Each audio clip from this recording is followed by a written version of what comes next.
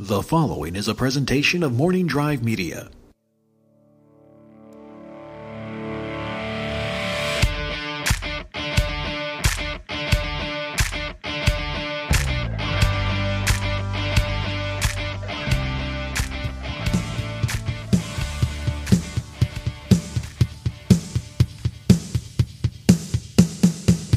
Oh, that's the stuff. Broadcasting from beautiful Burbank, California. Formerly broadcasting from sexy, steamy Studio City, California. This is the Knapsack Files. I'm Ken Knapsack, and this is the 200th edition of a show I started on a whim, but a whim that took me a while to act upon. We are celebrating today. That's a weird word these days, but I still believe you got to take the small joys and take the small victories, for life is too short. A lot of us have been dealing with that lately. A lot of us in my circle reminded of that lately. A lot of names. I won't put one over the other right now, but these are tough times. But I'm here to tell you, keep looking forward. Keep looking towards the horizon. Dawn on the fifth day. Look and you'll find some hope. And that's what we're about here today. Celebrating small victories. And I'm proud to say that I am now 200 episodes into Knapsack Files proper, not the official name. As the old theme song plays, the majestic march of Text Honey. If you're on Patreon, patreon.com/KenKnapsack, you get to hear this on 5 extra minutes every week. It's my old wrestling theme music, and therefore it became, because it's the only song I had at the time, my Knapsack Files theme. The Knapsack Files was something I had wanted to do for a bit once podcasting came into my life. And once I was smushed into podcasting, as you have heard me say before, but I'll bring it up here again, I get a little stubborn. I don't learn the lessons I should all the time. And when I learn them, I sometimes need to relearn them. I, being an old radio man, did not like these whippersnapper podcasts that were appearing in the mid-2000s. This is when I first started hearing the term podcast. And the people who had these so-called podcasts, these radio shows in your room. And it scared me because I wanted to do it, but I just didn't know how.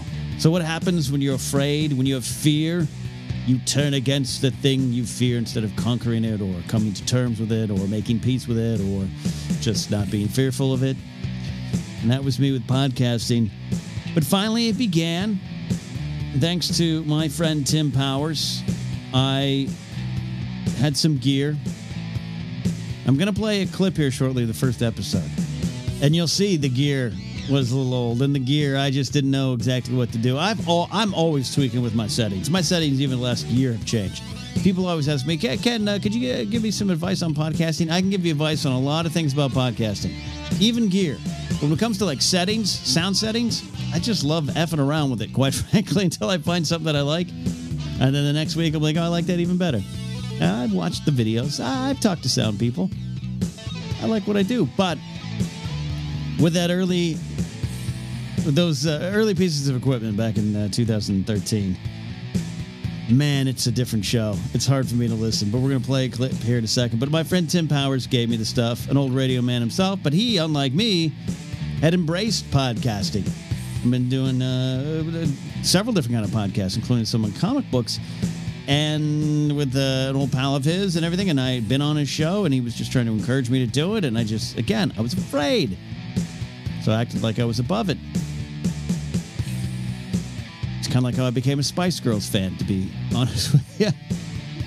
But I finally sat down and did it. But even then, and I think about February of 2013, I've been producing the Schmoes Know podcast for a bit, a couple months by then. And I thought, let's do this. So I got that gear. I mean, I think it was a $20 mic. It was an old 4-channel mixer, beat up Radio Shack thing that Tim gifted me, and I ended up getting a second one because that one was kind of went wonky, and I bought that one like on eBay, right? And that was the beginning. So it didn't sound good, but I had it. And then I just got fearful again. Once I had it, it's hard to put stuff out. It's hard to commit to it. And then if you start a podcast, it only can really grow if you keep it consistent and keep it on a similar day and build and build and build. And even then, that's a struggle. Trust me. But I finally did it. And the first episode was released May 2nd. May 2nd, 2013. Oh, it seems like only yesterday. It's literally 12 lifetimes ago. I brought in a couple friends over the course of a week or two and did some pre-tapes and thought I'll release these. I'll have 4 episodes ready to go, and then I can start bringing in people weekly. You got to set those workflows. You got to set those schedules. And it took me a while. I sat with those episodes. It just was, how do you do this? Should I do this? Does anyone want to hear? And the first episodes were rough. They're me finding my style, finding how to interview. I had some basic skills. I had some experiences, clearly, from radio and entertaining and comedy. But you got to find your voice on your podcast. And you got to find how to do it. You got to find what you want to say and how you want to be and the tone and all those kind of things. The audio, aesthetic, everything. And I hadn't found it yet, but I still love these episodes from a certain point of view. They're tough to listen just on the sound quality for me, but they're me finding my way. And I remember I got a review, an indirect review, by the way, from someone that I worked with. I've mentioned this in other spots. I may have mentioned this in 5 Extra Minutes on my Patreon page, but someone I'd worked with, he was like an AD on a pilot I shot. It was cast in with a friend of mine who wrote and directed and independent pilot. And it was a great guy. We connected. He was an AD. He was a hardworking dude. Comedy, improv guy too. So we connected over Facebook. And then when I launched the podcast, you put it on Facebook. I didn't have a professional page at the time. And I just put it on the Facebook. And but I say on the Facebook like I'm 70. Get on the TikTok. And this guy, without saying my name,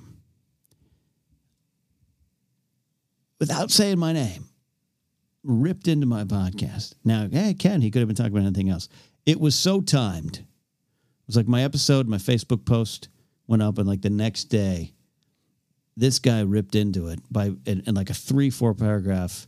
I'm a podcast aficionado. I listen to a lot of them. And here, let me tell you, I will always listen to a podcast to give it a try. But here's some things. And he ran almost like a top 10 list of how a podcast would be bad. And I'm telling you, every point was specific to my episode that I had released.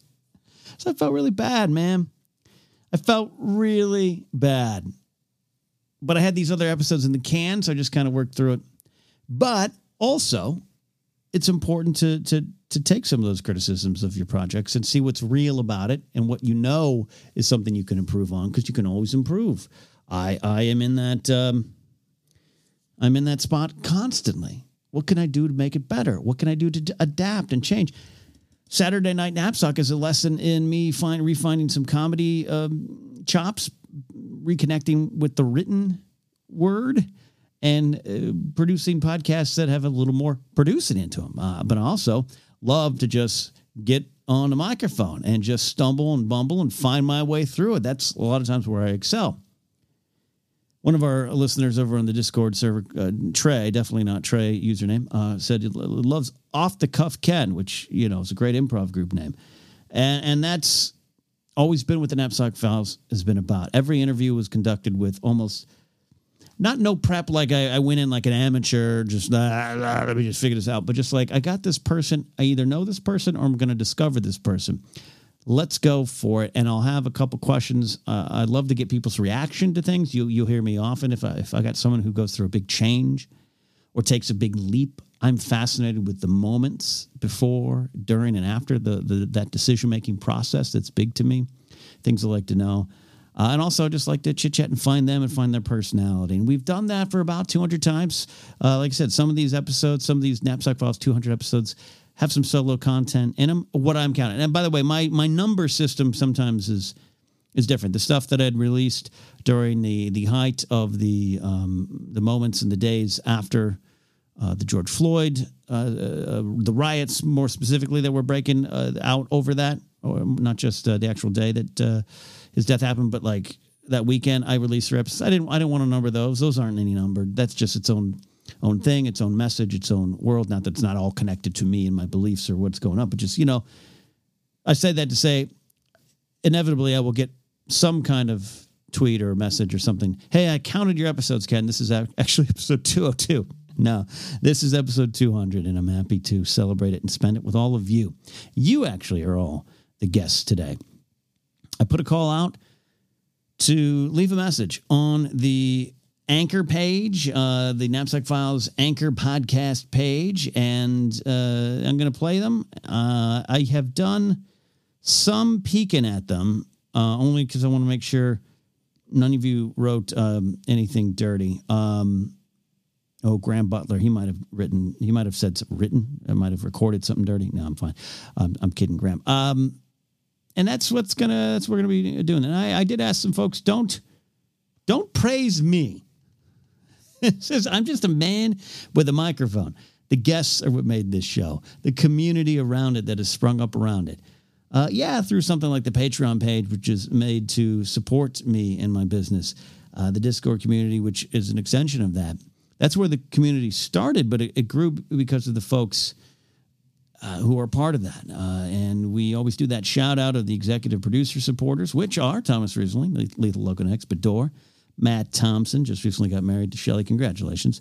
Tamor just sent me a bottle of whiskey that I cried when I opened it because it looked so beautiful, as did Nathan Ovendale, First Rate Nate, who just had a child. He and his wife had a child, Jet, and First Rate Nate celebrated by sending me and Joseph Scribshaw at Force Center some whiskey. You don't have to do that, Nathan. Zach Anderson, Ty Schallenberger, who is one of my oldest friends, actually going back to high school, Chad Benefield, Tommy Terry Green, Jonas Berger, and Andrew Slanner. Old and you'll hear from him in a second. Hear from him in a second. After all these years, still can't talk. I haven't learned. Zach Taylor. And Ranger Donald Long is what we call him as well. His proper Christian name. I dare say Ranger Donald isn't your Christian name. So you guys invest in me on Patreon, patreon.com/KenNapsack. But I always want to say I want to invest back in you because you all have really, truly made my silly little dreams come true. I often, in my own life, when I'm sitting around a fire pit, think back to my youth. And I have the recording. I found in storage those old tapes. And I have the recording of me and my father, and I'm like 3 years old, and it's on a reel-to-reel, and we're telling a little improv story. And I'm trying to transfer it. I do have the device to transfer it, but for whatever reason, it's recording my old radio air checks. Perfect. This touching story that I actually was kind of maybe hoping to play on Tonight Show, just not recording right. So we'll get to that down the line. But that's where I started. Me, a microphone, and no plan, and just my dad and I telling stories. And then along the way, I grab, I remember I had like a Fisher-Price boombox, for lack of a better description. Big, clunky buttons, put a cassette tape in there, and then had a record. It had a built-in microphone on the end of it, and had a record button. And when I discovered that, the possibilities were endless. And I'd interview my sister. I'd have pretend guests. I'd interview them. I used to do a fake cooking show, which is weird because recently I've started to cook more and get into it and get really invigorated by cooking. Oh my God, I made something today for Grace and I'm calling them pesto dillas. It's like a caprese quesadilla and it's great. So I used to do that as a kid. Like we're talking 6, 7, 8. And I didn't think about it. It wasn't like at 6 or 7. I was like, I remember when Dad and I used to record the stories on the reel-to-reel. Let me try that now. And then I wanted to be other things. I wanted to be George Lucas. I wanted to be Luke Skywalker and Han Solo, too. I also wanted to become a baseball player. I wanted to be on Saturday Night Live and do stand-up comedy and sketch comedy and all those type of things, and that was high school for me. A little bit of acting here and there. Then baseball was always a dream. That was never going to happen, but then when I finally faced that, I was like, I'll do comedy, do stand-up comedy. But it was radio that emerged. And that's what I started doing, started interning at 19. But along the way, it's interesting. During my early junior high school days, late junior high, early high school, 8th, 9th, 10th grade, I used to record radio shows, put parentheses around radio, quotations, parentheses, both. I used to, this is what I would do. I would go in my room, and on a boombox with also a clock radio, so I'd have, the boombox had a microphone, a little attachment. My dad gave it to me. It might even been like the same microphone we use in his old reel-to-reel, now that I think about it. It looked like a little, something like the Stormtroopers or Luke Skywalker uses when he's in the trash compactor to speak to C-3PO. And then the cassette deck I'd have songs that are recorded off the radio, so I could pitch it to, here's 59th Street Bridge song, Feeling Groovy, here we go, by Harper's Bazaar. And I would be a DJ. Didn't really know it, but I also would have guests that were me doing other voices. Later on, I became a huge fan of Phil Hendry. I'm not saying Phil Hendry stole it from anything from me, kids. But I just was mesmerized that Phil was doing this at a professional level and at a genius-like level. I'm nowhere near Phil Hendry. But this is what I was doing, 8th and 9th grade. I'd have characters, and I'd literally interview. I had a producer character. I grabbed an empty paper towel tube, and I spoke down it as if I was a producer in another studio. I didn't even really know what that meant, but I did it.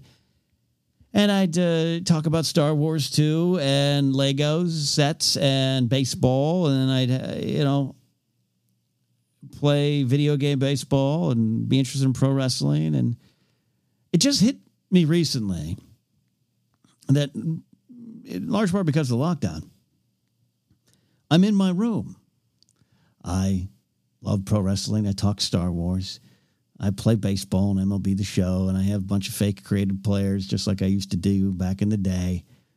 And I have podcasts, and I'll bring in real humans, and I'll talk to them.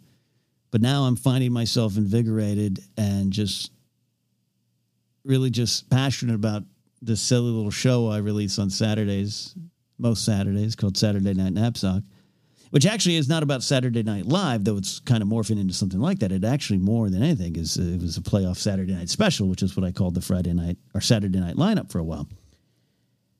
And it hit me the other day in the best way possible, because this could be dangerous. This could show a lack of change and growth. But I am sitting in my room, interested in all those things, talking about all those things, sitting here on a microphone with a couple recording devices, playing silly characters. I'm no voice actor. It's more the attitude than it is the voice. Doing little sketches, doing little things that make me laugh, that hopefully have a pinch of insight and are me. And though there's always a struggle, though bills, debt, and all those real world things, and depression and doubt and all those things are there, I didn't have that. I had that in other areas, but in 8th grade, 9th grade, I didn't have that when I was in front of a microphone in my room. I didn't care. Now, granted, I wasn't releasing it to the public. If I had at least had Friendster back in junior high school, I would have released it then, right? Maybe then I would have felt some of that doubt. But I didn't. I just wanted to have fun. It just was my element. It was what I was doing. It's what I was doing at 3 on my dad's reel-to-reel with my dad and I telling these stories. And it hit me the other day. That's what I always wanted to do. It was always what I was doing. I just had to find my way back to it. There's other things I want to do. Writing, screenplays, a little acting here. If the Wangers or RB3 will cast me in something, I'll always do it. There's a lot of those things. But right now, I'm fortunate enough to be eking by some sort of living, and I will put quotations around that, doing exactly what I did as a kid. And again, that could be dangerous, right? You don't want to, I live in a van down by the river is not a great thing, but man, that kind of oddly inspired me. It was a small victory, a small joy. I keep talking about that in these tough times, and you got to have those. You got to pick those out, even if your day is the worst day possible. What's some small joy you can take from it to get you back tomorrow? And I'm taking a big joy and realizing, holy smokes, this was in me all along. This is where I need to go. And I'm so happy that you all make it viable.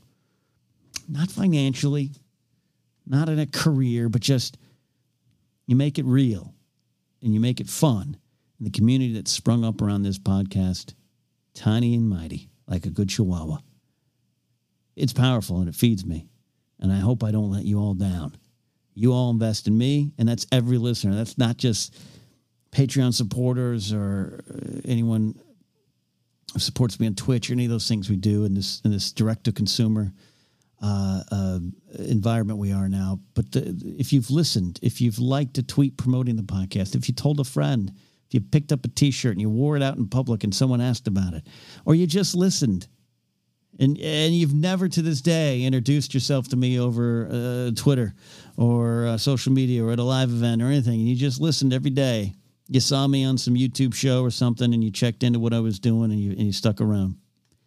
You all have made this something, and I'm moved and honored and blessed. And again, I hope I never let you all down. Speaking of letting myself down, let's go. Let's listen to this clip.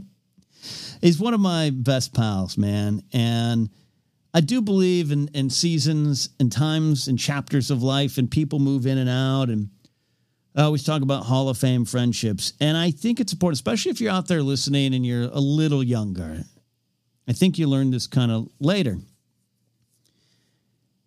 We can sometimes hold on to friendships as they were, and you don't allow yourself change and growth. And then what steps in, maybe a person close to you ends up getting someone in their life, maybe even a spouse or a partner, and or another best friend, right? And you start getting worried about that or nervous about that. And what's your place? And we were inseparable. Matt Key and I have been Hall of Fame friends from 2006 on. And there are times where I'll go maybe even a couple months without talking to him now because life moves so fast. Really, it's not the case. We're in pretty constant contact. But there's been those stretches of time. He's been busy or I've been busy. But we're always there for each other. And even though there was a time I was really entrenched in his circle of friends more directly, a big, cool nerd crew, where I kind of had the schmoes crew or my work crew and my day job crew and or sports fans. And Matt's not a big sports, but Matt and I have always found common ground. We've always met up for coffee, for pizza, for burritos, for tacos, or just a conversation. He's one of the last people I'll feel just great about getting on the phone with. I don't do that much, right? We all don't do that much. And so I love listening to this interview. It's 2013 because we're already reminiscent at 2005 or 6 range where we first met. And here we are in 2020. And I think it's important for people to listen to me to this one thing. I don't know much. But when someone moves into your life, into your space, and they're a friend, now romantic relationships might be a little different. But even then, people move in and out of your lives. And unless they're a problem and toxic and you need them out of yours and you need to be out of theirs, we're not talking about that. But just in general, don't hold on too tight because then you might lose what we have. There's been several friends in my life that were a constant presence every day, and then they faded back a little bit, and it worried me when I was younger. I don't know. It's like I am a big Beatles fan, but I was a huge Beatles fan in high school, and I used to know every little detail about the band, and I don't anymore. So oddly enough, I would start to question, maybe I don't like the Beatles anymore. Maybe they don't mean as much to me. No, of course they do. Life moves in a different direction, and I don't have the time or even the will or desire to sit and read a book detailing every professional day of the Beatles' life, which I still have that book, by the way. I'm still a Beatles fan. Matt Key and I are still best friends. We're still in each other's life in a way that's so powerful. And that's only happened because we've moved and grooved and evolved as friends over time. I've watched him get married. Literally, I watched him. I was officiating the wedding. I was there. He's watched me go through struggles, finally find someone. He's watched me go through career changes, career failures. I've done the same with him. We've worked together on things that are still alive, even though we thought they were dead. It's just amazing. So I wanted to play this clip of Matt, not just for a time capsule look back at the Knapsack Files and how bad it sounded, but also just to acknowledge a friendship that's powerful and vibrant and slightly different than even it was back here in 2013 in terms of regular contact or seeing. We used to write with each other every week. And I hope that hits with all of you out there, that you've got people in your life that it's okay to realize they were number one on the depth chart here. Today they might be 2. Tomorrow they might be number 1 again, but they're still here. Hold on to those friends. Hold on to those friends because life is short. And, well, life is short. So let's look back. I'll be honest with you. I thought I was gonna key up this. I was gonna tee up this key clip. Still would have worked with a little more humor, but it just struck me, probably with recent events, that the value of friendship and the value of letting those friendships grow and change and evolve, and how they become even more powerful as we look back. So, anyways, let's go back to jokes. Hey, I read it over and over. Like I was just. You just took in that one, and you're like, this might be the only one my parents let me have. Yeah. Oh, I had it memorized for a while. Like, I loved it. Did it have anything inside the comic that made you want to hide it from your parents? Like, oh, this is gonna prove their theory.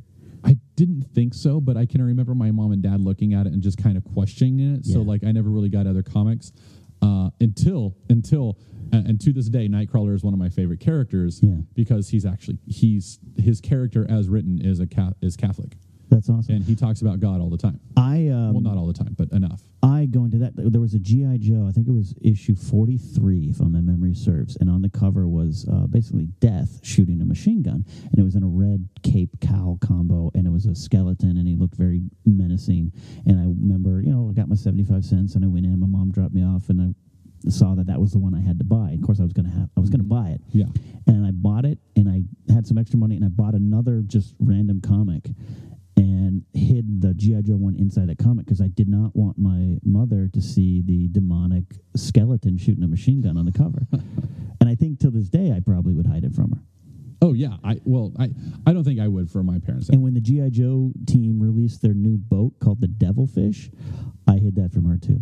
Well, that's devil. Yeah. So I sympathize.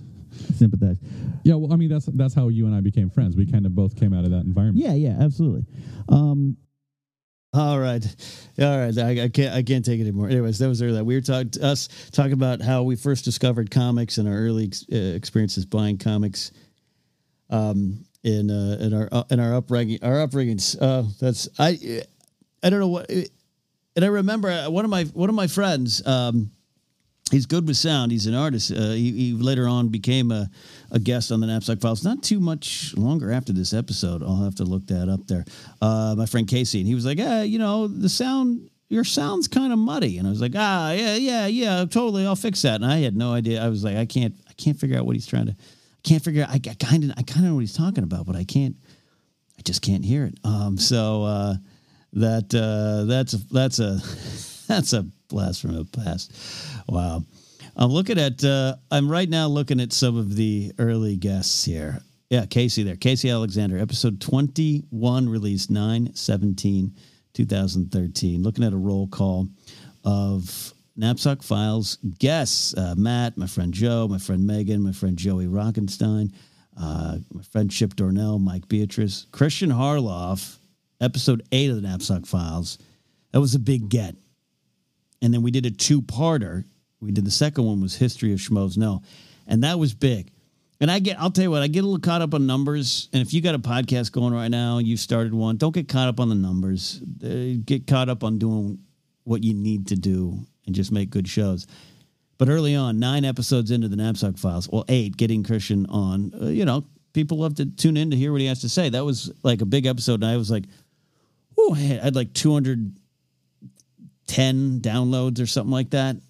And then History of the Schmoes episode, that got a lot. I was like, oh, that's great. That's some cool stuff.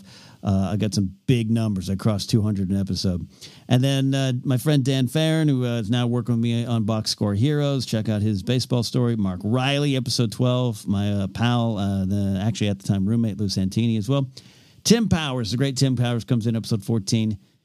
Episode 15, my friend Scott Tommaso, layman video game player, layman video gamer on Twitch. Give him a follow. Producer too. Great guy. Josh McCouga comes in for episode 16. Matt and Brittany come back for episode 17. Miss Movies, Breanne Chandler, number 18. And then here it was, the big one. This big episode Episode 19, Mark Ellis. Mark Ellis at the time, I'm trying to remember the exact number because this was back when I was on Podomatic. Mark was the biggest draw. And before that, people, again, wanted to hear what Christian had to say, wanted to hear the history of the Schmoes, which, by the way, we released that June 28, 2013, and the Schmoes podcast had pretty much, it'd been around since 2011, but the version a lot of people came to know and love was just a few months earlier. So that was, it was interesting. But the Schmoes went back to 2007, and by then we already had been working together a while. But Mark Ellis's episode, really September 3rd, 2013. You can go back and listen to it. That was the highest one-day total I had. That was a big one. My friend Paul Durso, then Casey Alexander, my old friend, high school buddy, roommate, SpongeBob, story editor for years. My pals, Matt Donovan and Jeff Moody, in my hometown, were the next episode 22. Matt Donovan, episode 23. I did that on a trip home north. Matt is still the voice of the Knapsack Files. The following is a presentation of Morning. Still is, my old radio partner and high school buddy. And then there you go. I get a bonus episode, all right? TNF bonus episode number 1. So right there, you could say, well, Ken, we're already at episode 201 for the Knapsack Files. Nope, doesn't count. Jay Errett, my pal, comes in for episode 24. We do music. I got to get Jay back on talking music, man. We're definitely getting him on Boxcar Heroes. And it goes on and on and on. I don't want to sit there reading every episode and reminiscing, getting lost and reminiscing. But it started to grow. Josh Tappy, episode 37. Alicia and Malone and Maude Garrett, episode 38. Mark Riley returns, episode 39. Now we're a year into this. It grows and grows. Oh, Fidstock, this was the one. Tom Dagnino, episode 41. That was the big one. Big episode. Tiffany Smith followed up. She was next there. That was one of my longer. Tom and Tiffany back-to-back, hour-and-a-half episodes. Woo, that was long. TNF episode 43, top 5 Star Wars moments minisode. So I counted that one as Knapsack Files proper. But it was a backdoor pilot for what kind of would become Star Wars Rank, but also Spotlight Star Wars. Scott Mance. And then episode 46 was a very important one. That's I actually brought my therapist on. And Gary Ventimiglia, Dr. Gary Ventimiglia. And we did a look at depression. That's still one of my favorite episodes. You can check it out, episode 46 on the Knapsack Files. I also have a YouTube version of it as well, just an audio version there. That was kind of an important episode to put out. I was proud to open up my soul for that one there, and almost kind of go through a session. No, actually, it was some great stuff. And then the show goes on from there. Again, I'm getting caught up in the nostalgia. A lot of you have been here since the beginning, and I can't thank you enough. Time flies. I can't believe we are where we are. In fact, this episode's flying along probably too long. So we're going to take a quick break. On the other side of the break, we are going to hear from all of you. We got some calls coming in on Anchor, and I can't wait to really hear. I've just kind of peeked at them. Haven't heard them. So if you guys say anything bad, that's on you. Thanks for letting me celebrate the Knapsack Files. It means a lot to me that you guys will let me do that. Stick around. More celebration on the way.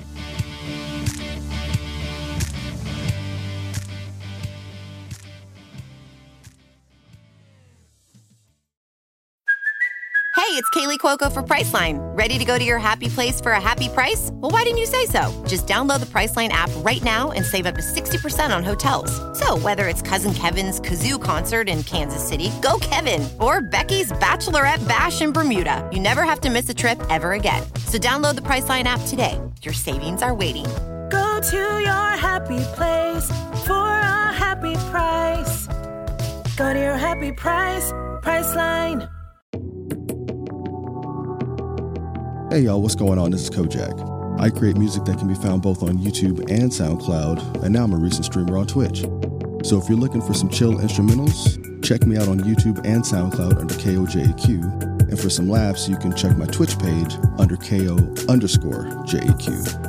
Everyone, please be safe, and thank you.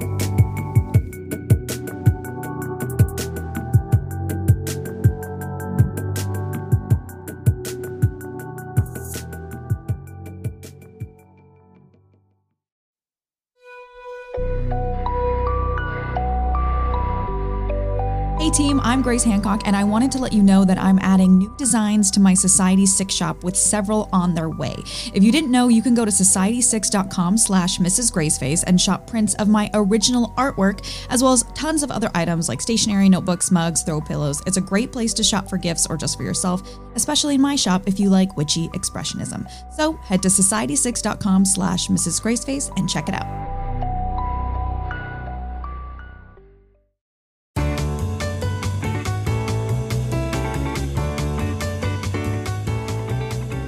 It's time, baseball fans. The new podcast feed, Box Score Heroes, has arrived. This is the new home of the show Behind the Bag with Ken Napzok and Tom Dagnino, and is also the place to find shows like The Legends of the Wax Packs, the only baseball power rankings you need, and My Favorite Baseball, a nostalgic look back at the game we all love, and more. Find the podcast feed on Anchor, Google Podcasts, Spotify, Apple Podcasts, and wherever podcasts are found.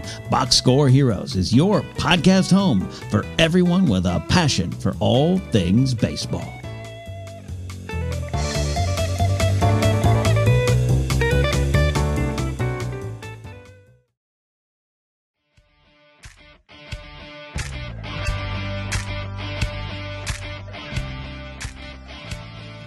But through that, I met Freddie B. and John Mackey, who are the local morning DJs on K-Bear 95, California's Rock and Roll Bear, 95.3 on your FM dial, KWBR. And I started interning for them along with my friend Matt Donovan, and then we interned, and then station got sold, all this stuff, and all these details. John and Fred had left, and John, his last thing as the program director and the morning show host was to install me as the host. Whew. It was like he was going out the door, and he was like, "Kid, it's yours." And he just tosses you the keys as he goes out the door. You know, we, as a morning show, we weren't like Ziggy and the Zoom here and doing our gigs. And we had a lot of honking horns and stuff. Yeah, we had a lot of obtuse things. I've talked about it before in other places, but like we had a gig where we hired a sports reporter from Ohio named Doug Hickman. Right. And we did this bit for 2 weeks where Doug's starting in 2 weeks. And then we built it up. Doug Hickman, he's coming from, here's his resume, big sports fan, loves the Reds, but his first day of starting. Sorry, Doug's car broke down. He couldn't get in there. We carried it out for about a week and a half that tomorrow Doug is starting. And then finally, the last day, we're like, Doug! And we had someone in the background going, hey. And then we made this sound, and one of our interns tripped, and we like, Doug hit his head! Call the police! Doug hit his head! And so next day, Doug Hickman's been fired, and we actually got some people calling, I don't think that's fair. You didn't give him a chance. He never got to go on air, you know. So it had to come to an end, and I ended up going. The show broke up. They fired us as a morning show host, but Matt stayed on as the news guy, and I went to the graveyard position, and I held down the graveyard spot. And every night for 6 months, he used a different name, and I wrote them all down.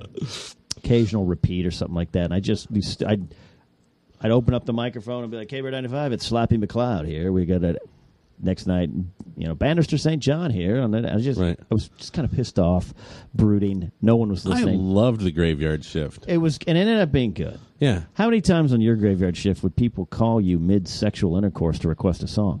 It happened. Happened a lot. Happened a lot. Yeah. I'd get this woman call on the weekends about 2 a.m. requesting some Ted Nugent.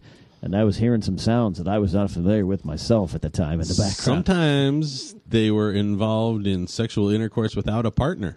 Yeah. I got a lot of that. Yeah. The night shift over at the the grocery store would call me. Right. And he was at the time, he's no longer, but this guy was married to a girl I knew in high school, junior high, and elementary school, actually. Right. And he'd be like, hey, I'm Renee's husband. Oh, cool. And he'd request a song. Well, it got to the point where every night he'd call up and request like a 2-hour block of songs for him and his staff just to crank up. Oh, I play all of them in a row. You got to program your own music, you lucky bastard. Exactly. It was a great time. And after that ended, woke up one morning, January 1998, and the boss called me, and everyone was laid off. And the format changed, and my radio career was over. And never, to this day, really, I've never got it back. Right. Didn't try, but also, again, it was something I put aside. Mm-hmm. It's something I put behind me, and I got into sketch comedy and writing and stand-up comedy and all that other things, the things that I love and wanted to do. But then that pull of the microphone and the chords, and it actually was working with the Schmoes and working with you. Right. It kind of showed me what was possible in the podcasting world. And that's where I'm at now, doing a lot of stuff in that. We're off and running. And in February 2013, I got some gear thanks to Mr. Tim Powers. You helped kind of get me started with some starter gear. Cool. And I recorded my first episodes of the Knapsack Files and haven't looked back since. And we've got the Knapsack Files, which went from just a show to a podcast feed with different shows. So does it make me any money? Negative money. Negative, literally. Yeah, I lose I some know. money sometimes, but I'm building it, man. All right, that is from episode 68, that clip that you just played there. I titled episode 68, Knapsack on Knapsack via Powers. The audacity of me, a knapsack on knapsack. Via Powers meant that's when Tim Powers, my buddy, came back and reversed it and interviewed me, which is interesting because Mark Ellis had done that early on, but a lot had happened since then, about 2-3 years worth of stuff. More things, some successes, and a big change in my career. It happened in late 2015. And so it was great to sit down with my buddy Tim and just look back and there you go. That's some of the story. And in that name, I told that story of the fake sportscaster we hired for our morning show back in 97, 98. Yeah, 97. Matt Donovan and I came with that bit, a character we called Doug Hickman. And if you're a listener of Saturday Night Knapsack, that name should sound familiar too. So that clip was actually pulled by the great Old Handsaw, who is a valuable member of the Patreon community for Knapsack Files and the other shows. I want to thank him for pulling that clip from me, and so I could reminisce with you all there. All right, I have stalled long enough. Let's get to it. Let's get to it. Let's hear some calls. This one is from our friend Graham. I'm nervous. This is Edinburgh FM calling out to you from 3:03 in the morning. We are always going to be talking cults where Ken is concerned. Good. Graham out there at Edinburgh.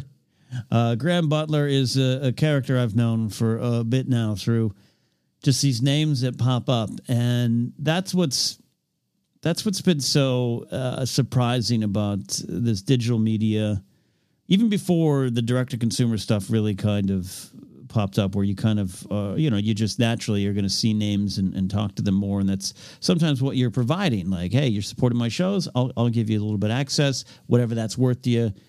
But Graham was a name that you'd see in tweets, you'd see in posts, and then to actually have interact with them and met him at Star Wars Celebration, to put names and faces and personalities, the real ones and the real people with the Twitter handles, is always fun. And Graham's someone who can take a joke, and he wears a kilt well, I can tell you that. And I love having him around in this community here. So thank you, Graham, for checking in. Edinburgh's best FM on the FM dial. What is it on the FM dial over there? He's got to let me know. All right, this one. Hey, Ken, this is Jeff Saunders, a.k.a. Scribs, and I just want to say happy 200th episode. I came into listening to the Knapsack Files around about the time that you sort of set out on your own, and I won't lie, I was going through some tough stuff at that time, and your podcast, more than anything else, gave me a breath of inspiration and motivation and positivity when I really needed it the most. And that sensibility has never gone away.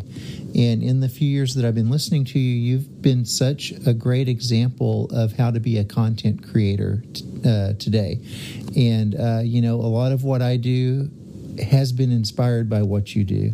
So keep on keeping on, man. Keep up the good work. Hillbilly out. Oh, man, Hillbilly Scribs. That's some great stuff there. Jeff, that's Hillbilly's roommate. Jeff is someone I also have had a chance to meet in Houston, I do believe, at the comedy show out there and the Schmidt and stuff. And I appreciate the kind words. And it's good. It's good for me to sometimes just to say, hey, thanks. And also you're welcome for helping you in some area, but it's always a little weird. I am a broadcaster who is always going to put himself, including his mistakes, in fact, mostly his mistakes and mostly his fears and mostly his foibles, into what he does. Am I speaking myself in the kind of third person? I don't know, second person? And you don't know, especially in the early days. And Jeff's talking about he'd been listening when, quote, I started going my own way, meaning like when the Knapsack Files launched, it wasn't directly part of the Schmoes network and all that kind of stuff. That is even with Twitter and Facebook in full effect back then. You were starting to see the communities, and the Schmoes community was powerful.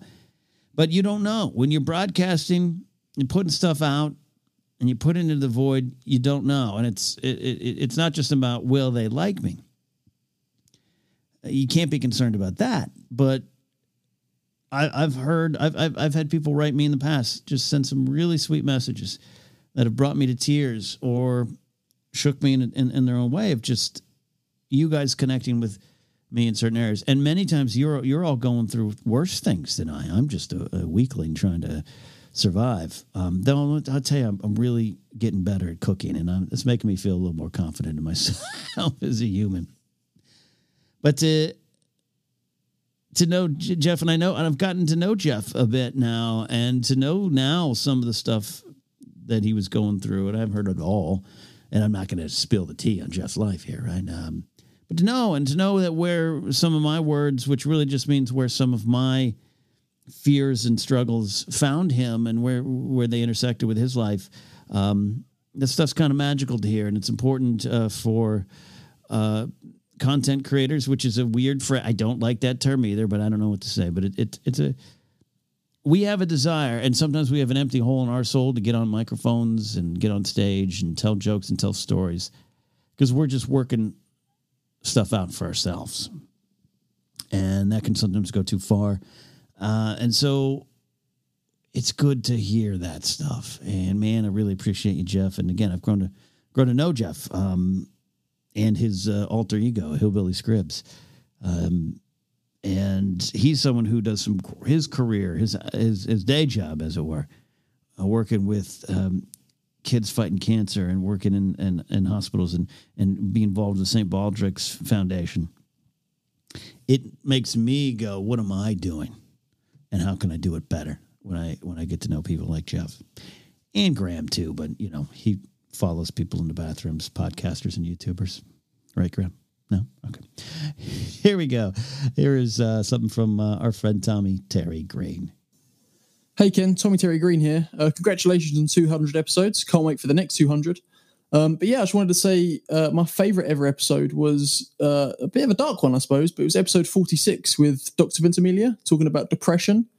That episode always really, really inspired me in the way that you were so open and honest about your experiences with mental health. And I actually took that all through my career in mental health when I worked at a hospital with really extreme cases, not just in how I would speak to patients about it, but how I would speak to staff about it, how I would speak to anyone on the street. And then when I eventually would interview new starters, I would tell them that it's really important to be open and honest about this kind of thing because it's an invisible illness and people don't talk about it. And unless it's brought up, it's never discussed at all. So I was always really, really inspired by that. And it was the episode I shared around all the time. So thank you so much for your brilliant discussion. And I can't wait for what's next. Thank you. Thank you, Tommy. That means a lot. And as far as Tommy saying, here's to 200 more episodes, slow down, Tommy. That's a lot of work. Okay, I got to gear up for that. Tommy's a producer in his own right on some great stuff, including some podcast stuff. In fact, you'll hear an ad for his podcast in a lot of the episodes here in the Knapsack Files. And I've gotten, again, someone I've gotten to know, which is it's I don't know. That's a repeating theme because that's literally, kind of what Discord is. Me hanging out with you because I'm not above you because I have the microphone. I'm with you. And so again, to hear that in that episode with Dr. Gary Ventimiglia is still important. If you're joining the Knapsack Files journey a little bit later, it's episode 246. 46. It is a while ago, and you can just look it up. It's there, and you. I don't know. It's an episode unlike any other because we didn't have much of a plan. I had by this point long been out of Gary's care. So we released this August 26, 2014. It is on the feed now after I made the switch from Podomatic to Anchor. And by the way, I'll do a quick, this is a weird point to do it, but quick shout out to Podomatic, which was a hosting company that's still small then, still small. I made the switch to Anchor for some business reasons. It definitely wasn't Podomatic, and I would directly reach out to them. I was included on some Facebook groups for creators and everything, and they've been nothing but good and supportive. And I kind of hated leaving, but the business kind of changed, and my finances kind of changed, and Anchor's been a good move. But you know, I just wanted to pay respects to them and what they did for my career as a podcast. It was great, and I had problems, and they got me through some stuff. You know, how does this work and that, and switch. So, anyways, that episode what made me think about that is that episode, because it was on Podomatic, was eventually one of my most listened to episodes, which was always something really good. It was a good feeling. In 2014, though not long ago, you know, conversations about depression, self-help, self-awareness, self-care, how to get through it, how to reach for help, how to ask for help, all those kind of things were definitely there, but not as much. And so I felt a little, because depression was always something I would talk about. Depression was always something I would joke about, especially more back then. I am less depressed now. I want that. No, I am less depressed now. It is always there, as Tommy said in his call. It's that invisible illness. And if you have it or you battle with it, and we all, and every one of us in one way or another have some form of depression, I'm convinced. You just get down. I'm not writing it off as, some days you're just down. No, that's depression. And it can fester and it can grow and it can sink you. I am less depressed now, but because I went through some work for years and came out of it in different perspective. And for me, when it's a lot of the growth came from knowing that even when really hurt or when experiencing failure, and those are the things that would bring me down. And then depression would be, you know, I don't want to go through that again. After a while, I know once you get through it and you can survive, I'm not even talking about small things, you know, and this isn't easy, but once I, as a human, knew I got through some of these things, they weren't as bad as I thought, or they didn't sink me. I'm still here. I was able to battle the depression, not control it. You can never control it, but battle it. You can keep it in check. But I think it's a battle. And a lot of that came from the work. So for this to sit down, because at this point, episode 46, you know, I've been doing some stuff, a lot of stuff with the Schmoes now. We're in the next phase. I've got Scott Mantz on the show, and Alicia Malone, Ahmad Garrett, Tiffany Smith. Numbers are starting to grow. They're not huge at this point, but it was like I had a little bit more, and I just felt I wanted to do something that I felt was of substance. I felt a lot of the conversations that I had put up there on the Knapsack Files had some great moments of advice and inspiration, and you could connect with individual stories and be inspired by the stories. And that's what I'll always say. Anytime I'll bring in a guest, especially if they don't know me as much, we only know, you know, through the YouTube space or something, they'll kind of be like, what are we going to talk about? I'm like, we'll tell you, we'll talk about it. We'll figure it out on air. And some people, they can get a little nervous, but I always tell them there's something in your story. There's something in your struggles. There's something in your victories that come after the struggles.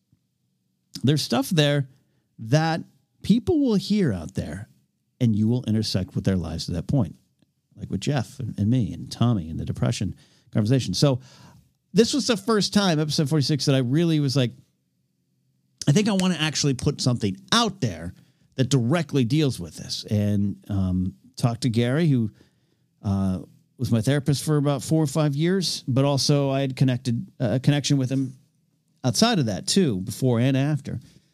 And he saved my life in a lot of ways. When I was hanging out at a social situation that he was there, but I was just down and out. I was down and out, probably ready to check out and punch my ticket. And he was like, you're going to my office tomorrow at 10 a.m. No questions. We're going to figure it out. And I did, and kept going for about 4 or 5 years. So I was like, hey, you want to do this? And I said, I don't prepare stuff a lot. And I don't mean that not at a lack of preparation, but just like I want the flow to flow. There, put that on a bumper sticker. Let the flow flow. And he showed up with books, some notes, and he'd kind of known. He kind of listened to some of my shows, but, you know, didn't know what to expect. And he's been on stuff before. He'd been an author, and he brought in some of his books and things he wanted to talk about. And we never really got to that. We just kind of went for it. And he says some great, insightful stuff, and still a powerful, important episode. So thank you, Tommy, for referencing that episode there. All right. We got, I did listen. This is a fun little piece here.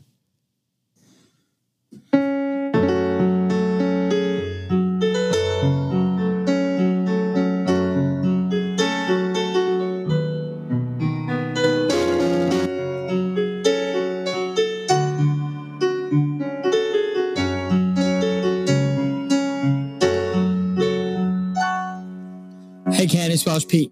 Congratulations on 200 episodes. May the force be with you. Oh, the force is with me, Welsh Pete. Pete often pops in on my Twitch streams with that username. You can follow him on Twitch, and he'll hang out, play some music. And I heard that. I was running through these, and I was like, oh, what's this? And man, it's just, I love the Star Wars theme. Just any way you slice it. And it means a lot. Thank you. Thank you, Pete, for sharing that. Thank you. I'm going to make that a ringtone. Just that version of Star Wars theme. We got a few more here. Thank you so much for indulging me, all of you out there. I don't know, this episode, this is, there's no balloons from my rafters here. I just wanted to, this is very old style. Saturday Night Knapsack's been very planned lately. Everything is, not everything's not everything's written, but just every bit's planned. I edit the episodes a little different. This is me doing old style Knapsack Files. The mic is on. Let's figure it out. This one is from our buddy, Old Handsaw. Hey, Ken, this is Old Handsaw. I'm just calling in to congratulate you on 200 episodes of the Knapsack Files. One of my favorite episodes was number 68, the Knapsack on Knapsack. And that's the one where Tim Powers actually got to interview you. Really just kind of a sucker for those old Radio Days stories. Another great thing about that episode was just seeing the early foundations of the Knapsack Files and just how far you've come and how many great shows you've created since then. So just congratulations again and keep making more. I will make more. All right. When Tommy talked about 200 more episodes, I was a little overwhelmed by that, but Old Handsaw's, he's right. I'm going to keep going. And I appreciate that. Old Handsaw is his nickname. Sean is his actual name there. And I've met Sean, too, as well, and his wife out in D.C., I do believe. And that was a great moment because he just kind of came up. Sometimes you don't really know what folks look like or you see a little thumbnail photo or something. And he's like, hey, I'm Old Handsaw. And I'm like, it's you. It's a great moment, a lot of fun. Again, there's the connections. There's the connections we make. I really appreciate what Old Handsaw does for me, man. He goes above and beyond. That clip you heard at the beginning of the segment was from this episode that he was talking about, episode 68, and he pulled that clip for me on my radio show that we do on WLDJ 107.5 FM. He pulls the dedications. I never asked him. He just said, hey, this is kind of fun. Because I was referencing people within the Discord community, and he put them up, and now I put them in the Saturday Night Knapsack. I quite frankly should credit him as like a producer, an actual producer of the show. And I'm just always blown away by that, man. I'm blown away by that stuff. The skills he's designed the Saturday Night Knapsack logo, designed the Morning Drive Media logo, designed the 5 Extra Minutes logo on Patreon. Brian Ward has designed some great stuff. Thomas Risling did back in the day. The Kyle Harlow, great shirt designs and stuff and logo designs. You guys, my Why We Love Star Wars, the alternate logo shirt from Kyle. It's one of my favorite things. And Old Handsaw has just been killing it with logos for me. It just gets my vibe. And it's just blown away. And again, that's why I say I'm just a bloke with a microphone. You all have made this a viable and vibrant community, and I love it. And speaking of viable and vibrant, here is John Mariano. 200 episodes. What a milestone. This is John Mariano here. I just wanted to call and congratulate you on making it to 200 and excited to listen to the next 200. I just we're sitting here reminiscing about some of my favorite episodes, and I go back to last year. I think it was episode 176. You had PJ Campbell on, discussing some of the early days of the Schmoes and the Schmo brand, but also his own endeavors and the similarities and differences between the two, and also him taking on the next chapter. This one really struck home with me for a lot of reasons, personal and otherwise. This show was incredible, and I just wanted to say thank you, and I can't wait to keep listening. Oh, thank you, Johnny M. I appreciate that. I'm actually glad you mentioned that episode with PJ Campbell. That's one of a more recent episode I've done, and was one of the last episodes I think I remember doing in person. Right? Actually, at the I think it was at the old studio, the one right before this one. Anyways, PJ's someone who I've just got to know over the years through like Schmodown and stuff, but he was kind of a listener first, and it is weird, as open as I am with maybe even folks on Discord or Patreon or meeting them at comedy shows on a week-to-week basis. I can get a little standoffish, and PJ was someone who would pop around the studio, and I just didn't know him, and he was quote unquote a big fan, right? And I was like, I don't know how to react to this guy, and he was nice. Everything about him was sweet, and he had a Yankee hat on, so I liked this kid. And then you slowly just get to learn other people's stories. And when you invest in other people, you get to see, feel, and learn so much. And, PJ is this guy who goes out of his way to make sure everyone else is feeling good, goes out of his way to make sure everyone's feeling happy, and just wants to be there to help. And to know that behind that was his own struggles and his own risks and things he wants to do and can't do. And it was a reminder to me to it's important to learn, to find the person next to you that you don't talk to much, and start listening and learning. And PJ's episode was really great. And I got to be honest, right after that episode, not too long after, he went through a big life change, and we were to the point where it's almost like a little joke. It was like, man, maybe we should have talked about some of the stuff on the podcast, because it all changed dramatically. And gosh, he's got his own stuff going on. Follow PJ's stuff. He's doing a lot of great stuff with Schmodown. But there's someone who took some big punches to the chin and had no choice but to move forward. And he's got a lot of valuable lessons. And so I love, this is again going to the point here. I'm glad John brought this up. Though this has my last name on it, and I'm the one blabbing the most, it always, as I said in the first episode with Matt Key way back in 2013, yeah, it's a little jokey, self-loathing stuff, but it's like, I'm not too interesting, but those of my life are. And that's what I continue to strive to do. And as I go forward, and all right, John, calm down. You and Tommy want me to do 200 more. Calm down there. But as we continue to move forward, and the show changes, and bring guests on remotely, and I'm trying to do a little shorter interviews to kind of move things along a little faster. Unlike this episode, which is going to be apparently 2 hours of me just reminiscing. But I'm never going to fail to bring in people so they can share their story, especially the voices that aren't heard as much. And I'm even more fascinated by the people who aren't in my industry. And I have a list of guests that the pandemic, the lockdown situation kind of knocked some of them off course, because I kind of want them in studio to get the feel, but we just might have to press on. But PJ is a great example. Someone I knew for a bit, but didn't really know. And then when I got to know him, you peel back the layers and you find this inspiring person in his own right. So thank you for mentioning that, John, and thanks to PJ and all the guests who have really come on here and just given themselves to this silly little podcast. That means a lot to me. A couple more here. Hey, Ken, just wanted to call in here and congratulate you on a 200th episode. Just two of them that stuck out to my mind real quick are Journey to the Altar, the Josh and Amanda story, and then your Ken Turns 40 episode.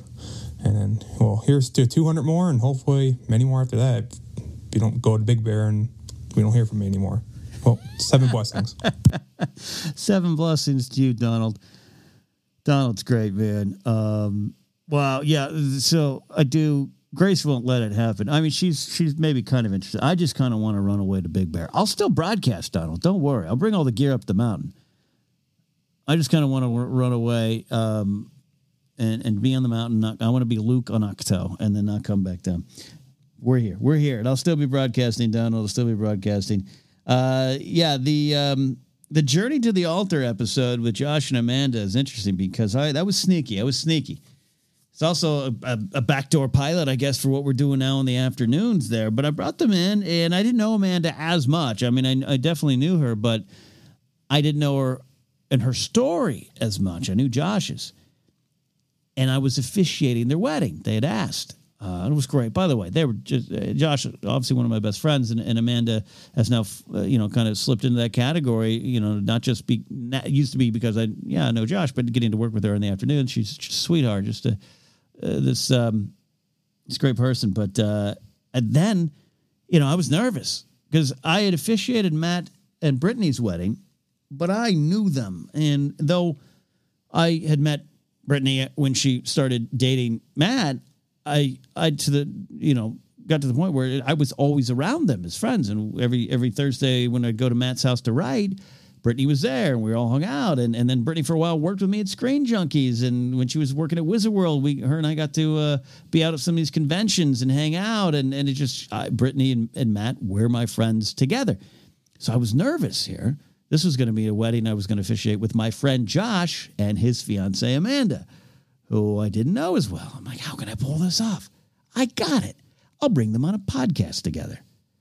And that is how I was able to get a lot of insight into Amanda and hopefully write some things for her in her in the wedding ceremony. She says I did okay, So anyways, that was glad you brought up that episode. And then the Turning 40 episode, which was back in 2016. Trying to scroll to find it here in the episode. This is an interesting note, man, and this is where I'll have to thank a lot of you because there's a lot going on in my life at that point. Hey, don't we all have a lot going on in our lives? And here it is. On April 20th, 2016, a day after my 40th birthday, I released an episode I recorded actually on my birthday, if I remember correctly. On my 40th birthday, I had some friends on, did a big round robin of a show there. I think Roger Craig Smith was on, Mark Riley, I believe, definitely Matt, Brittany, I think were there too. My friend Jessica, a lot of folks are on there. Big super episode. It's been a while. I have to go back and listen.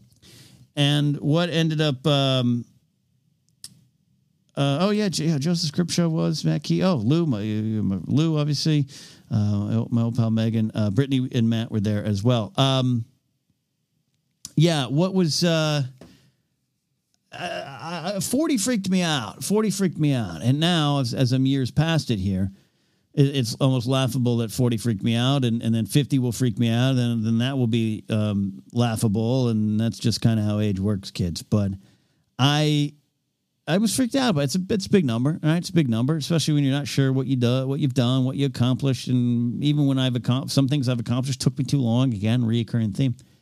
Did that episode, and then something happened, man. My work was taking a lot of energy, but also just a lot of my emotions, and I shut it all down.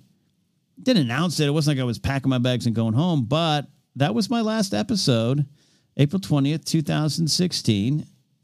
I did not release an episode again till January 10th, 2017.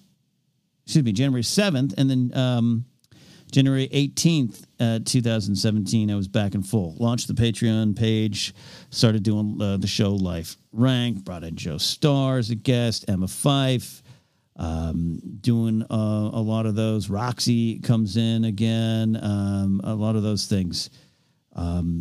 The show started to kind of grow the scope of it a little bit more, but I shut everything down. And the big reason I just shut everything down, I just had given up, and I can do this, and I don't mind walking away from things. And out there, you listening shouldn't be afraid to walk away from things that you're not happy with or not comfortable with, or just want to make a change. Do it. But there's times that I have a tendency to just give up a bit and walk away from things and just try to feel good about that. And sometimes I need to wrap my head around things. That's okay. I always cite U2, 89. We're going to go away and dream this all up again. And they come back with Achtung Baby. And it's not just a look and feel, but it was an attitude change and everything. That's okay. That's okay. And this was kind of my way of doing it. I just didn't intend it that way. And when I returned in 2017, that's when this went from, I have this little thing I do on the side, to I want to see where I can take this. And part of it was launching a Patreon page, which on the surface, I say direct to consumer, something I always will thank the next caller about. And on the surface, that's money, right? I need money. You need money. We all need money.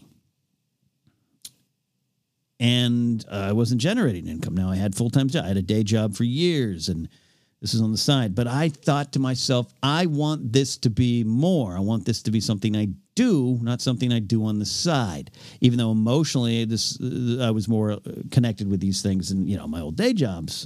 But I went away, and it wasn't in a good way. It was like this might never come back. And then I said, let's do this. 2017, the turn of the year. Turn of the tide. I started working at Collider, so some things had changed in my life as well. So this came back, and I launched that Patreon page, which at the time I could never have guessed what that would mean in terms of building this community around the show, which again isn't me, that's you all doing that. So that's why I want to thank you, because I walked away. I put down the mics. It was done. They were packed up. They were packed up and done. I wasn't bringing them out. But was able to do this, come back. And now this is what I do. I wake up every day, and unlike in 8th grade where I have to go to school, I just do this. And I thank all of you for making that possible. Sincerely. Really. Thank you. All right. Here's this one from Matt. And I'll talk about what I said, why I want to thank him. Hey, Ken, Matt Thompson here, leaving a message for your 200th episode of the Knapsack Files. Congratulations. I just wanted to leave a little message about my favorite parts about the Knapsack Files. Has to be the guests that you bring on and the things I learn and remember and feel nostalgic for, whether that's you and Jay Washington talking about life lessons learned through wrestling, 5 Extra Minutes with Joy Candro, talking about Deadpool, who I am also a huge fan of, or whether it's finding true insight during a trip to a 7-Eleven. All of these things and more are some of my favorite parts about the Knapsack Files. And I just wanted to say congratulations. I hope to hear from you guys again, and let's hope to hear another 200 episodes. You guys keep pushing me to do more episodes. Calm down. All of you, calm down. Thank you, Matt. Matt Thompson, congratulations again on your recent wedding with your lovely bride, Shelley. It was great to watch. You streamed it live, safe and socially distant. And I actually had that up, was watching it while I was recording my radio shift the other day. And it was just great. It was so great. This Patreon thing, I think I want to talk a little bit more. I have talked about it in other spots, especially in the TNF boardroom, which is something you can access to the higher tiers on Patreon. But I'll talk about open honestly in the time I have left here on this show, because there's money involved. It's hey, I do this thing. Do you want to support me? And you want to pay me a dollar amount each month, and I'll try to give you this, and you give me this and that, and I'll tell you something. It's weird. I'll tell you something. It's never something I've been comfortable with, but it's kept me going. And I've seen other brands and shows and people, and I don't say this like jealousy type. I just say they're doing great things because of it, and they build this content and people get into it. And I always wish I had more time for it. And I put a lot of effort into it, by the way, but I always tend to put more effort into my shows that are made possible by Patreon, and then versus I need to get back on doing things every day on Patreon and everything. But we're in the Discord server too. Let me not beat myself up. But I've always expressed some sort of, I don't know if I should be doing this. And I'll say this, the reason I think that exists, the reason I think that happens for folks like me is, especially for me being a little bit older in this space, is I grew up when, to have a TV show meant you were on maybe even one of only 3 networks, and then maybe high cable, right? Early 90s. Oh, there's Comedy Central's got shows. Or you're on the radio. Or you get signed by a manager or an agent and you sell something, you sell script and everything. And that is our view of success. But it was a message from Matt early on when I was expressing some of these. Hey, thanks everybody for your support. I don't know why you do, but my typical self-loathing kind of humor, but self-deprecating. Sometimes it's self-loathing. Sometimes it's self-deprecating, and those mean 2 different things to me. But Matt wrote me and was like, "Look, man, let me just tell you what it is. Like, I pay the X amount a month for Netflix or X amount a month for this service, and it's all changed now. We don't, I'm paraphrasing a bit here, but it's like we don't just flip on the TV and have the channels and that's it, or we get in the car and the radio. This is what we do now." And I'm like this too. Like I'm a big wrestling fan. I don't watch it much anymore, but I love it. I love the history of it. And I have the WWE network. I don't even know what I pay for the WWE network anymore. It used to be $9.99. I don't know if it's gone up. They just deduct it automatically. And I maybe have watched it 3 times in the last 7 months, but it's always there. You watch one pay-per-view, it pays for itself back, right? So even I watch in a different way. And Matt was saying, look, I'll pay X amount a month for Netflix or some service like that, and then I don't really watch it. But I listen to you every day. And if subscribing to you or supporting you for a certain amount every month keeps you going, you're an entertainment option that I choose. And again, I'm paraphrasing, but he kind of was like, let me choose that. That's not for you to decide. It's for you to offer, but that's for me to decide. And that I always took that to heart, because we're talking business here. We're talking about this is my livelihood. And signing with a big podcast network, unless you're a big name, it doesn't get you much. Podcasts, even the big ones, grow organically. Some of them have head starts with the names involved. Some of them have head starts with the companies behind them. I don't think I'll ever break through to that on this show. I'm hoping Box Score Heroes catches a little more fire in the baseball world. Force Center does well for itself in the Star Wars community. But Knapsack Files is just me. On the iTunes back in the day, Apple Podcasts now, I think a couple Knapsack episodes maybe gotten to like the top 200. Force Center's generally on there on the podcast feed in the lower 180, 190, 170 range. We've had some good weeks. So it's different. But this is a business and it has to be viable. And so I've always remembered that little message exchange with Matt, and I thank him for that. And I thank you for your message, Matt. It means a lot. Thank you for your support. All right, final one of the day, I do believe. Here we go. Hey, Ken, it's Evan. Congratulations on 200 episodes of the Knapsack Files. I've been following you since Jedi Alliance Episode 1. That was our introduction. When it comes to favorites, I might be the Afternoons pilot that I believe aired on the Knapsack Files. But I also love the Three Things when planning a trip to Disneyland, as well as Hot Sizzler Nights. Missed that show greatly. But I also got to throw a shout out to Inside Tinseltown with Dutch and Petey, of course. Ken, I just want to say thank you.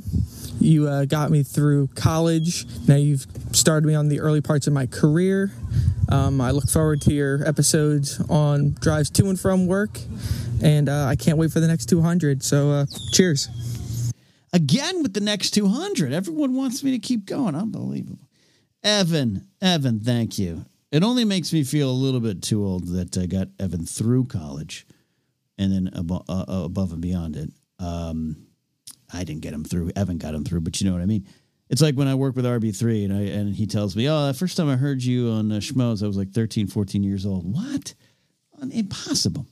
But that means a lot. That means a lot because it means the journey we all have, the struggles we all have.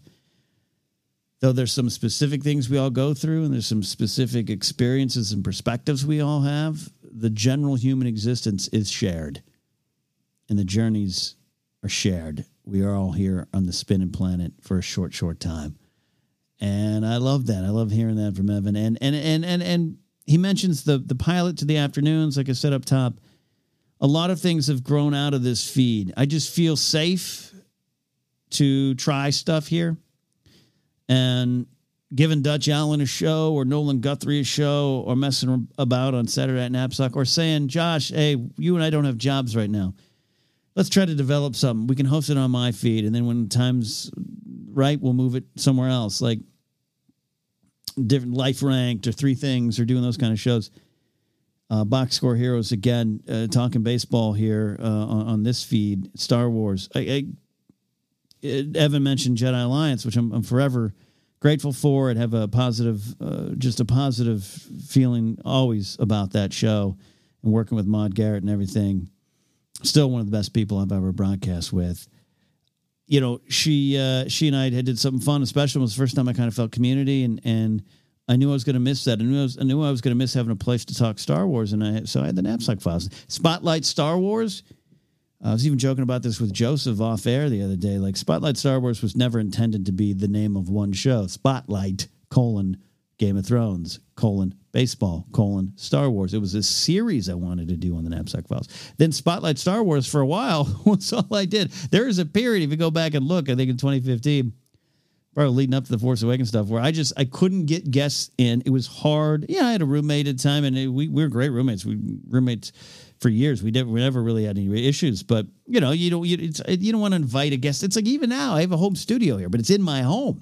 So to bring a guest into the studio means Grace has to stay in her office or leave the house, or we got dogs that will kill humans. The 7 pounds, 6 pounds of Chihuahua Fury, 2 if you're Ratsy. It is invasive. It is intrusive. And so I was able to sit down and just talk Star Wars for a long time on this feed. And you guys allowed that. Josh and I were able to develop the afternoons for about 5-6 episodes on here and then move it elsewhere. And you guys allowed that. You guys have gone with me on the journey. And that's always been the thing I'm most thankful for, because I think podcasts work better. And long-form interviews a little different. But I think, looking at Maron, who's still one of the best, and I love Mark Maron's show, and Maron himself is still one of my favorite performers. He got there early, which if I had not been so stubborn about podcast technology, I think I would have got there sooner. I'm not saying I would be on Maron levels, but I think would have. I thought about starting a podcast in like 2009 or 10. At least that's when it first kind of popped up, and that's when I was like, absolutely not. Read, I'm afraid of technology. I'm afraid of new things. I'm afraid of success. No thanks. It was a problem. But the Knapsack Files is me. The brand is me, for better or worse. It isn't here's a show about true crime. Here's a Star Wars show. Here is a Game of Thrones show. Here's a baseball feed. I think those things work more. I think there's a better track record of success if it is those narrow, focused ideas. Could just be me. Again, if you're a personality, a bigger personality, Joe Rogan is Joe Rogan. He can talk about anything, and people are invested for him, and he is the brand, but he has a big head start. Not everyone out there has that audience, and you won't have that audience. So I think if I have any advice for people, find the show you want to tell, have some fun with the idea. It's you, make it you. Broadcast with a character and a point of view and momentum. I'm not talking about wacky sketch characters, but you as a broadcaster, who are you? Make that a persona, make that a point of view that you can work with, and make it authentic too, though. But I've always worried that the Knapsack Files, it's its own kind of weird thing. And if you invest in me, you invest in me. But if you don't, you don't. And the numbers come and go. And I don't talk schmo down enough. Star Wars is on another channel. Game of Thrones is another channel. Now baseball will be on another channel. This is me. This is me. And it's always been me. And I don't want this to be about me, because it's about the guests and it's about the community around it. But that's been initially the hardest thing of, can I be me? What is me? Can I be honest by also not alienating? Can I be truthful and raw, but have it not be sensationalized and have it be impactful? And time after time, it's you out there listening that have made it all work. That is the theme for the day. And I appreciate you all joining me on the journey. Life is absolutely short. Recently, just at the time of recording this week, a gentleman by the name of Grant Imahara was taken from us very suddenly. And I was friends with Grant, but I wasn't close with Grant. You always got to make that clear. People can, I don't want to act like something that is, well, something there was there that wasn't. But to be clear, Grant and I were friends. And he was very close with people I was very close with. And so there was a good stretch of time that we were around each other a lot. And he's just one of my favorite people. And every time, that was one of the things. He was so giving and so kind and so generous with his time, effort, and it was invested and made everyone in the room feel better. He was often the smartest and most successful person in the room. And in a town full of ego and chest pounding on this is what I do and this is who I am and look at me and watch me and listen to me. Grant was more successful than, again, almost anyone in the room. And he was the least concerned with it and the most giving of himself. And we lost him this week. And his friends and family, those who were really close to them, are they're just absolutely reeling. I'm someone who was, from a certain distance looking at it, but it broke me. It broke me up because it's like, no, not that guy. That's not right. But it was a reminder of the brevity of life, to be you with the time that you have. Like Gandalf says, and Grant would probably quote him because he was a nerd, man. All you have to decide is what to do with the time that is given with you. That is so true. And I hate these reminders. I hate these reminders. And a lot of you out there might be suffering some kind of loss right now too. And that's what you can take from it. Be you, because this is all the time we have to be you. And you know who that you is. Just like me back in my room in 8th, 9th grade, recording a show into a room with no one listening, doing silly voices and acting like I knew what I was talking about on a microphone. That was me. And I ran from it, and I took my time, and I delayed my path, put obstacles in front of myself, and there's always going to be obstacles that you don't put there. And so when you add your own, that makes it worse. Be you. Be giving. Be kind. Even in the face of adversity and toughness, and even if you have strong opinions on how things should go, don't erase kindness from your conversations. Don't erase kindness from your interactions. And I mean, even in places where it seems like the kindness doesn't belong, be that person, because that is, I don't know, that's a legacy, man, that you should strive to leave. And losing someone like Grant, and there's a lot of stories that I can't share that aren't mine, but I will share one that was specific to me.